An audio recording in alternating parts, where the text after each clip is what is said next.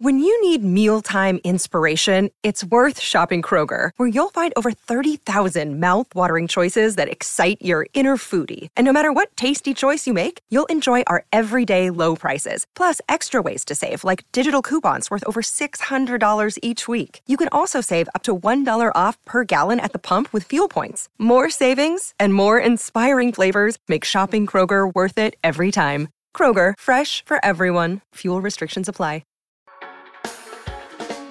Hey everyone, if you like this podcast, go behind the paywall to get privileged access to the smartest minds in finance. Join the Real Vision community and learn how to become a better investor. Visit realvision.com/RVPod and use the promo code podcast10, that's podcast10, to get 10% off our essential membership for the first year. Now, to the top analysis of today's crypto markets.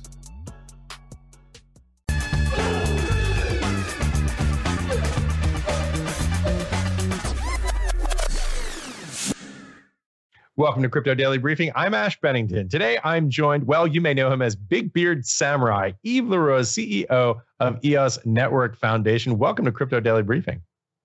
Welcome. Thank you for having me on, Ash. Excited to talk about all things EOS, but first, let's take a look at some price action here. First, Bitcoin trading at $25,828 right now. A trailing 24-hour basis is up about 0.25%, down about 0.75%, trailing 7 days. Ethereum trading at $1,731, trailing 24 hours. It's off about 0.6%. 7 days, it's off nearly 5%. Not a great week for Ethereum. We should also take a look at EOS, trading on my screen at about 67 cents right now. And with that said, let's get back to Yves. Yves, it's a pleasure to have you on the show to talk about, as I said, all things EOS.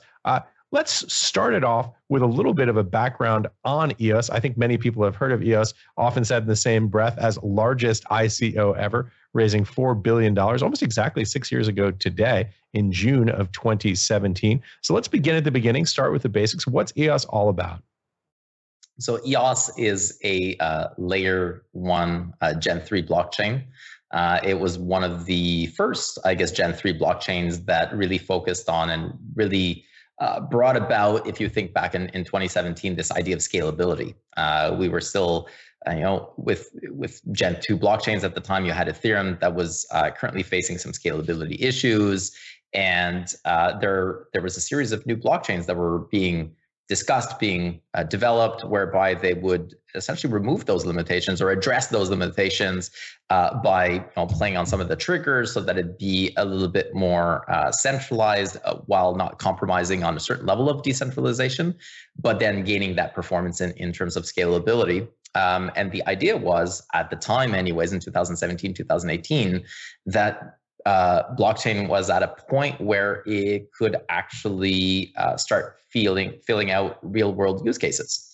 And EOS was poised to take part of that market share because of its scalability. And so if you're going to have mass adoption at some point, you're leveraging the technologies, you're going to need to scale to meet that demand. And so that's what EOS was built to do.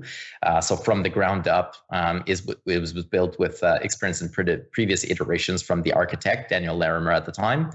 And he had, built upon his past BitShares and Steam experience, looking at, if I wanted to build an operating system that could potentially handle a lot of throughput and be reliable in terms of performance, as well as costs, because that was another big one as well, with gas fees coming about in times of congestion, kind of the uncertainty of leveraging that technology. If as a business, if you don't know what your running rate's going to be, it makes it very difficult to predict. And so, that throughput, that predictability, low cost, and that reliability in the back end as well. That's what EOS was built for. And as you just mentioned, EOS, that's 5 years ago now, since the network launched.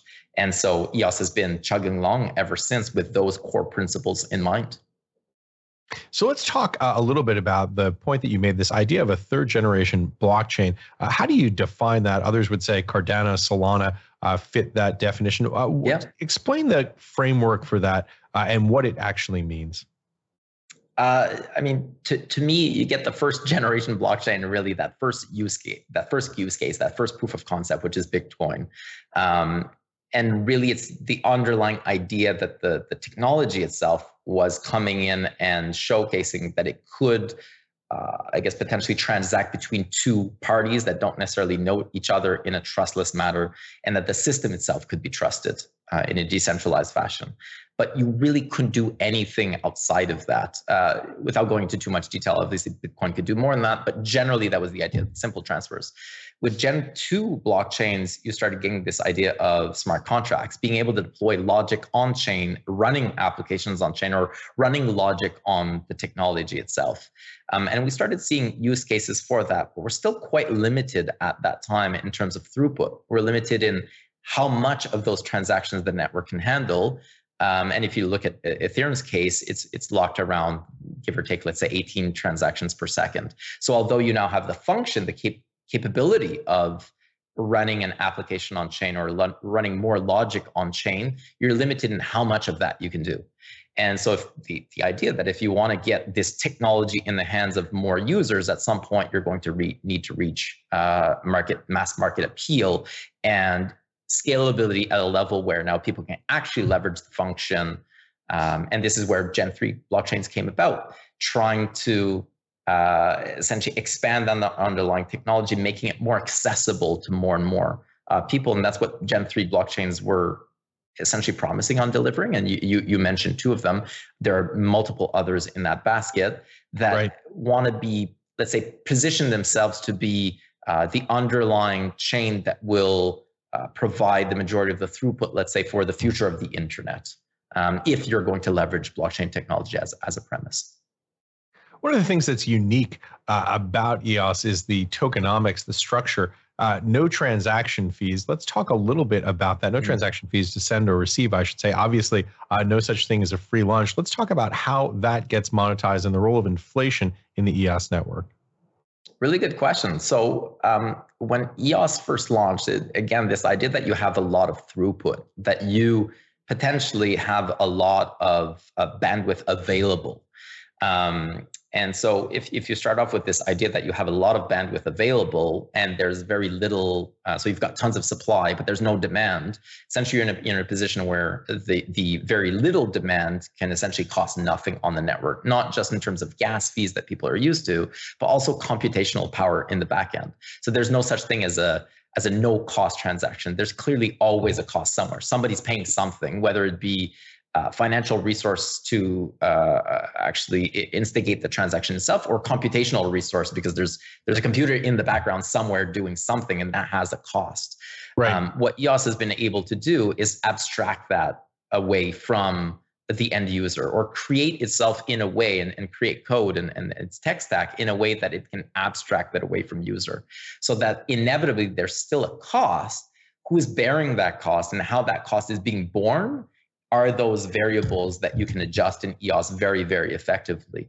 And so for the end user, the result, the experience is that it's a no-cost transaction. For the developer, there are ways to abstract that away from the user. And from a, let's say, a protocol developer point of view, or an infrastructure developer point of view, then there are obviously costs. And that's when then the inflation comes in. So we talk about the block producers, they get paid by the network to run infrastructure. And so they're compensated in that way.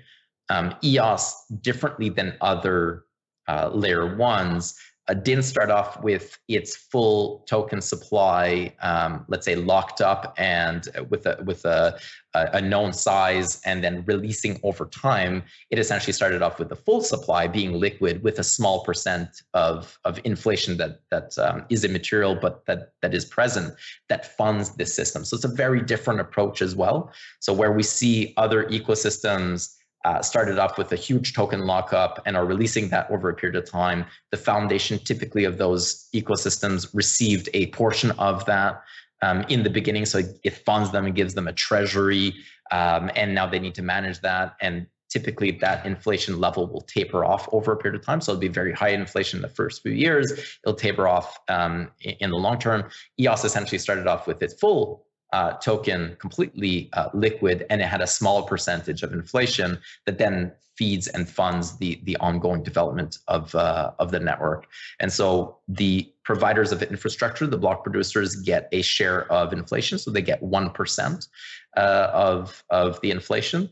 And the foundation, which was only created a year and a half ago now, receives 2% shared inflation to fund the ongoing, let's say, development of the network.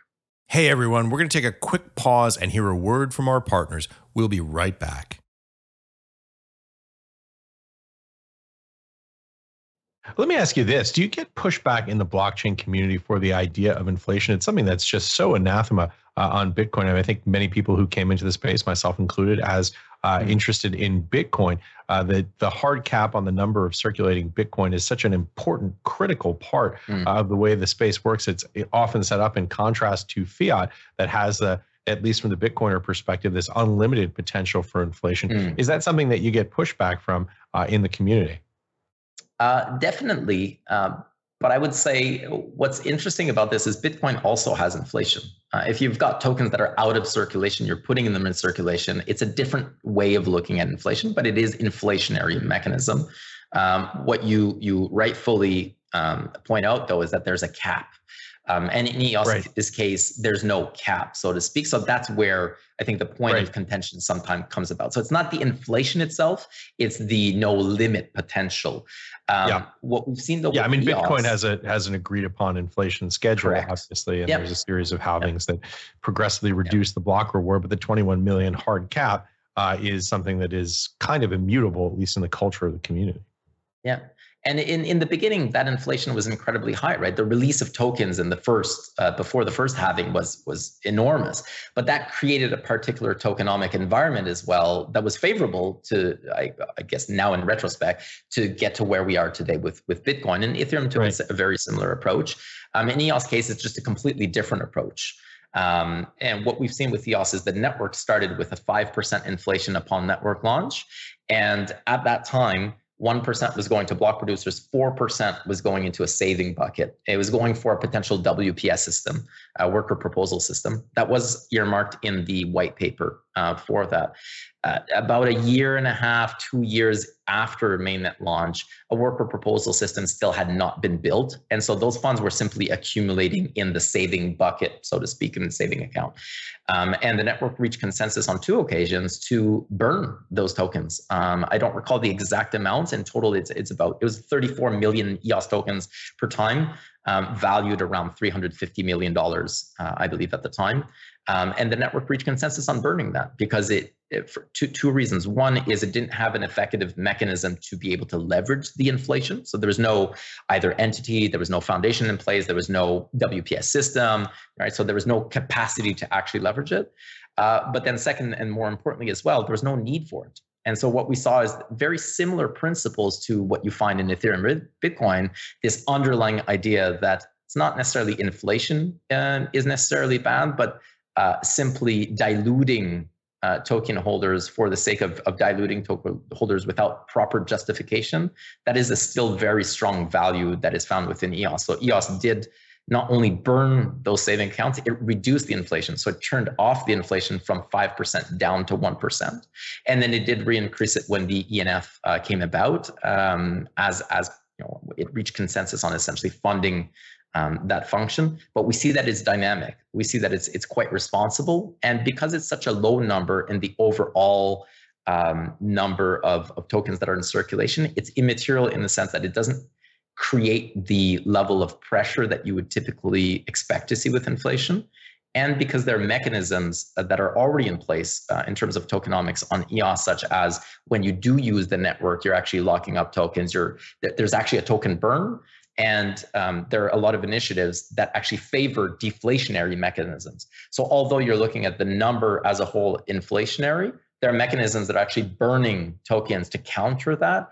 And we are moving more and more towards a state, and we can talk about this later with the EVM launching, where the amount of tokens burned and or retired will at some point exceed, similar to, let's say, Ethereum 2.0, the amount that are output. And so it's another variable that's used, but the underlying principle, I think, remains the same. So talking of the token, I think our producers just showed the chart of EOS token value. Obviously, it's been a tough year for EOS, but even more generally than that, when you look back, going back to the high, it's off some about 95% there from the high of about 20 bucks, as I said, trading at about 67 cents right now. Talk a little bit about the market perception of the value of the token and what you think is going on. One of the, you mentioned right in the beginning, right, the ICO of $4.1 billion. There were a lot of expectations on EOS at the time. To put it in context, I believe the second largest ICO raised $150 million. So we're talking about magnitudes more capital raised. And so there was a lot of expectations on EOS after that mainnet launch and leading up to the mainnet launch. And a lot of those expectations were obviously external, but a lot of them were also created internally, either from the community, the EOS community, or the entity Block One at the time. Because they made commitments and promises that they would be reinvesting the majority of the token sale, which was a 1 year long reverse Dutch auction ICO, the majority of that back into the ecosystem. And you can look at the charts. There was somewhat of a honeymoon period after the mainnet launch where there was still this idea that Block One would be supporting the ecosystem, building the ecosystem, taking those funds that they accumulated, reapplying them in the ecosystem in a very efficient, centralized manner. Although we're in this space and obviously decentralization is at the core of this tech and what we're doing, centralized components to a system are still very efficient and they're still very needed. And I think the market recognized that early on, which is why they were able to raise so much capital. But then became apparent relatively quickly on that the alignment of incentives was no longer there. And over that period of roughly 2.5, 3.5 years after mainnet launch is where we really started seeing as a community that Block One really didn't have any intention on redeploying that capital or investing that capital in the ecosystem. And what happened there is that you had an ecosystem that was starved of funding. Where if we talk about other layer ones that initially launched with the foundation, so they had their centralized entity that had a treasury that could effectively manage the treasury and allocate funding towards specific initiatives or public goods, the roads, the libraries, kind of the underlying infrastructure, even the development of the software stack itself. EOS didn't have that. And so it really took a while before the EOS community essentially took matters in its own hands, reached consensus, leveraging the tool itself, leveraging the blockchain itself to reach consensus, to create a foundation and to start deploying capital in very specific areas, and essentially to try to bring Block One to account as well for its past promises and commitments. And that first action after the ENF was formed, one of the first actions there is the block producers reaching consensus on stopping vesting to Block One as well, because it was apparent by then that they had no intention. Let's talk a little bit about Block One, because I think this is something that causes some confusion in the space. I mean, first we should say Block One, the company that developed EOS, paid a $24 million civil penalty after reaching a settlement with SEC over claims that it conducted what SEC called unregistered initial coin offering of digital tokens. What does that mean? What was the relationship of Block One to EOS at the time, and what happened, and where are we today? So Block One is the company that did the ICO, and they are the ones that built the software stack, the first few versions of the software stack. And they were the ones also, I guess, that were responsible, or the perceived responsibility of shepherding the ecosystem for a period of 10 years. And when I say perceived, there are a few factors that contribute to that. One is obviously the public commitments and promises they've made. There was also a vesting period of EOS tokens for a period of 10 years. So EOS launched with 1 billion tokens. 100 million tokens would be going to Block One over a period of 10 years, vesting block per block, essentially. And so there was that very real on-chain component, that there was an alignment of incentives between the entity that created the software and that raised the ICO and the network itself. That, as I mentioned earlier, there became a very clear disalignment of incentives after a period of time, where the funds that were raised were not being deployed. The community was not getting the support that it was looking for. Very little money was going back into the ecosystem. Core key components of the stack were not being built, and so it was quite difficult. And the last leg, I think, that Block One had to stand on was the code itself. And so arguably of that $1 billion commitment, it's arguable that they were making investments and those investments simply weren't panning out, or that maybe some investments are in the works, but they're not public yet. That's all somewhat subjective. But one thing that wasn't subjective and that was very black and white was core code commits in the GitHub repo.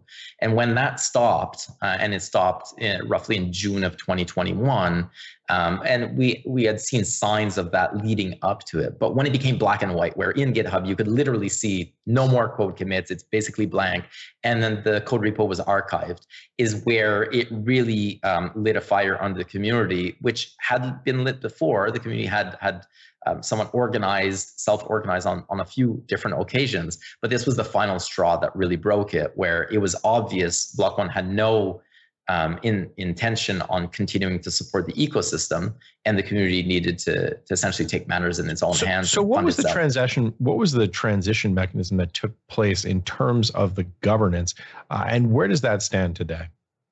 So the governance is still the same as it was at the onset. So you've got 21 block producers on EOS they're active block producers. Let's say they're literally producing the blocks. There are roughly 500 or so nodes that are in line to produce those blocks. The consensus mechanism right now is delegated proof of stake, and so people vote essentially, or they delegate their stake to those block producers they believe are well suited to guide the network to make the decisions, either governance decisions or technical decisions on behalf of the network. Hey everyone, we're going to take another quick break and hear a word from our partners. We'll be right back to the Real Vision Crypto Daily Briefing.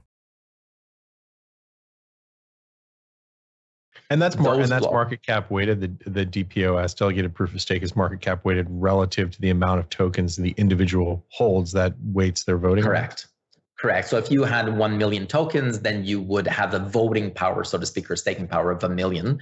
And you're able to delegate those tokens to up to 30 different entities. So you're not left choosing, for example, do I like this one or this one better? You could like 30 different ones, and you're essentially putting your weight behind those 30. You could obviously split up also your wallet so that you could go into the level of granularity you want, but just to simplify it, you could just delegate all your stake to up to 30 different entities.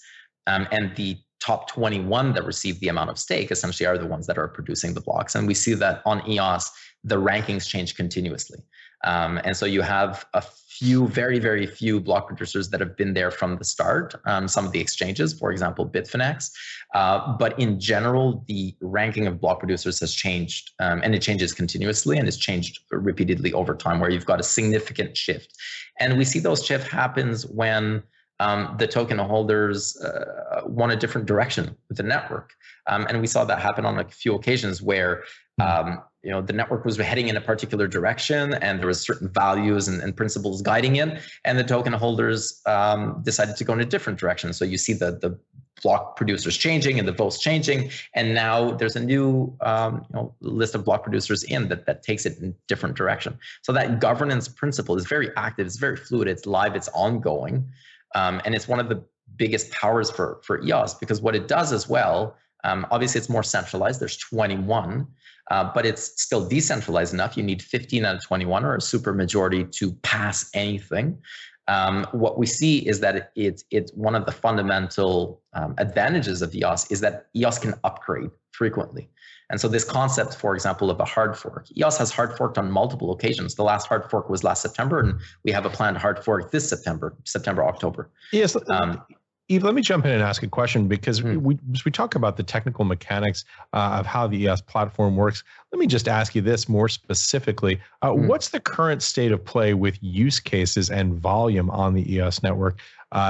Because fundamentally, the value of any token comes down to the desire of individuals and entities to transact on the network. Give us the 50,000-foot overview of the current state of play with use cases and development on the network today. Really good question. EOS takes a very different, going back to kind of what I mentioned earlier, this idea of scalability and predictability of cost to leverage the network. 50,000 view, let me try to explain it this way. What we've seen, let's say NFTs last year, we saw that the majority of the markets, the majority of the chains were well suited for the $1 million NFTs that have very high costs. And so you're good with paying $50 gas fee or whatnot if you've got a $50,000 NFT or a $500,000 NFT. EOS is not made for that. Obviously, EOS can do that. It is possible to do that, but Ethereum is really solid in there because that's where the majority of the liquidity is. What EOS is really made to do, and what it does very, very well, is think about if we continue down this line of NFTs or even GameFi, in-game items, for example. The majority of the in-game items, if you look at Steam or any type of current regular economy, digital economy, we're not talking about $50,000 NFTs or items. We're talking about $2 items, $1 item, 50 cents items. And so now you're talking about very, very low margin, or probably the same margin, but very low per transaction cost or value, but a lot of them. And this is where EOS shines very much. So Antelope, which is the software stack that powers EOS underlying, powers a few other chains as well. And if you look at DApp Radar in terms of daily active users, whether you look at GameFi or you look at just generally, EOS powers a significant percentage of that. So if we look at GameFi, for example, in terms of daily active users, on the underlying tech stack, Antelope powers roughly 70 to 80% of all transactions that are occurring right now. Now, those are not high value transactions. It's high quantity, very low value. And so this is what EOS does very well. High quantity, relatively low value transactions. Can you quantify what the numbers look like in terms of numbers of active end users on the EOS network for these relatively low value, high volume transactions? Sure. So at our peak on EOS, we were doing roughly 124, 125 million transactions per day. To put that in context, every single day, EOS was doing more transactions than Bitcoin and Ethereum were doing for the entire year. Another way to put it is in that day, every single day, EOS was doing more transactions than all other blockchains combined. Those transactions typically will be, for example, simple transfers, swaps, now that we have the EVM. You've got in-game transactions. So again, a game that is, take a concrete example, Upland is one of the larger games on EOS. It's got a massive user base. I believe it's around 30 to 40,000 daily active users. Every single transaction that they're doing in-game is being input onto the blockchain itself. Some of those transactions have no monetary value, essentially, but it's still contributing to the usage of the network. Obviously, those transactions, they'll have value for the player and they have value in game, and there's a token, et cetera. So there's an economy there.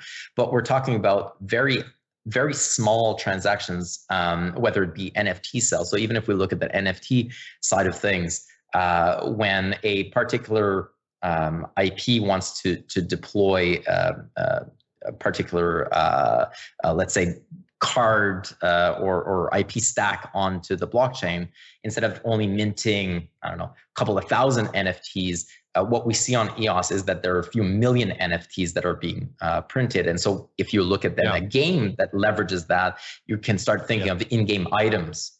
So that game maybe requires 10,000 of these swords being minted, but those 10,000 swords need to cost absolutely nothing to mint. Right. That user in-game wants to be able to trade that sword frequently, wants to be able to actually leverage the blockchain for those mechanics. Well, it's interesting because it's a lot of transactions. Yeah, as you describe it, it's a very different model and a much higher volume, lower cost model. It's going to be interesting to see how it shakes out. We always enjoy having folks come on Real Vision to talk about the different sort of mental frameworks that are used for different foundations on these different coins. And I think it's really incredibly interesting and important to have you here. Listen, Yves, we've got a bunch of questions from our viewers. What do you say? Can we do a quick speed round? I want to make sure that we get these in. Can we just do a quick 30-second or less answer on these guys? Sure. Great. First one comes to us from Paul on the Real Vision website. Will the SEC action toward Coinbase or Binance have ramifications on EOS? And if so, what could they be? Any thoughts? Ultimately, I don't know. However, EOS did settle, or I guess the SEC settled with Block 1 in the past as an unregistered security. The network itself is incredibly decentralized. It wasn't named in the latest list of the SEC. EOS is very well poised to, I guess, be on the upside on that one. Fair enough. This one comes to us from Metin on the Real Vision website. We are in a high interest rate environment. I don't know that I really characterize this as a high interest rate environment, certainly a rising rate environment. Why doesn't ENF try to increase the REX income so that long-term investors stay? Burning EOS also helps the speculators who don't stay when times are bad. Any thoughts? It's a very good question. We are looking at, so I guess for those who don't know, REX is the resource exchange on EOS. It is an incredibly powerful piece of technology that we have that hasn't really been leveraged in a while. The idea was that the more the network is being used, the more fees go into REX. Those fees then get distributed as yield to users.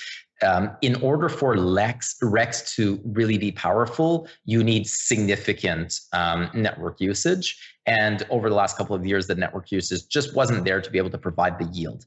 So what we've done instead as the ENF is we've created specific yield mechanisms. In part, there's an initiative called Yield Plus, and that's where really the users that are participating in the network can get a much more direct yield from that program than versus REX. But really good question, because REX is a very powerful piece of technology that is sitting there that we're looking at being able to leverage further in the future. Okay, next question. Roger on the Real Vision website, does the EOS Network Foundation consider EOS to be a commodity or a security? And what is the current value of ENF's treasury of the initial $4 billion? Two great questions. So some misunderstanding that question, so I'll address that one first. The ENF never got $4 billion. The ENF didn't exist at the time. Block 1 got $4 billion. And there's a current ongoing class action to try and repatriate some of those funds. And there's another class action that we are currently exploring, and we invite people to send in their requests or their feedback at legal@eosnetwork.com. So just to mention that ENF doesn't have a $4 billion treasury. That is what Block 1 got from the ICO. The first part, does the EOS Foundation consider EOS to be a commodity or security?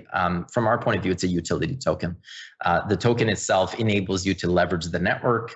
And we've seen the network being leveraged. I mean, there's hundreds of thousands of transactions that are occurring on the network currently. There's multiple use cases for this. It is really, think about it, an operating system that's going to be at the base of what we hope to be kind of the internet of the future. Great. Here's a great final question from the Fish One on YouTube. And the question is this: what is the most popular dApp on EOS? Depends on what your flavor of dApp is. I would say if you're into gaming, there's one that's really, really popular that's called Upland. It's always in the top 10 most active games of all blockchain. The way to put it simply, it's Monopoly mixed with, I guess it's like on-chain Monopoly. So you're buying cities in towns across the world, and you're renting and leasing out those properties and such. So it's pretty cool. It's like a mix of metaverse and Monopoly. Another one that's pretty good, obviously, we just launched the EVM not too long ago, and so we're getting a lot of the swaps, we're getting a lot of the kind of the yield farming. Those are very, very popular. And then games that go alongside that. So GameFi attached to this, play to earn. So I can think of, for example, Noah Swap right now, or we've got DeFi Box. Those are pretty popular applications as well. Yves LaRose, thank you for joining us on the show. Pleasure having you with us. Thank you very much for having me on, Ash. That's it for today. Check out the Real Vision website. We're currently running a Festival of Learning campaign focused on AI. You can get 7 days of Real Vision premium access and insights for free. Head over to realvision.com/Festival of Learning. That's realvision.com/Festival of Learning. Tomorrow on this show, we'll be joined by Hugh Hendry. You won't want to miss that one. See you at 9 a.m. Pacific, noon Eastern, 5 p.m. London time, right here on Real Vision Crypto Daily Briefing. Thanks for watching. Have a great afternoon, everybody. What's up, revolutionaries? Thanks for tuning in. For more content like this, head over to realvision.com and get unfiltered access to the very best, brightest, and biggest names in finance.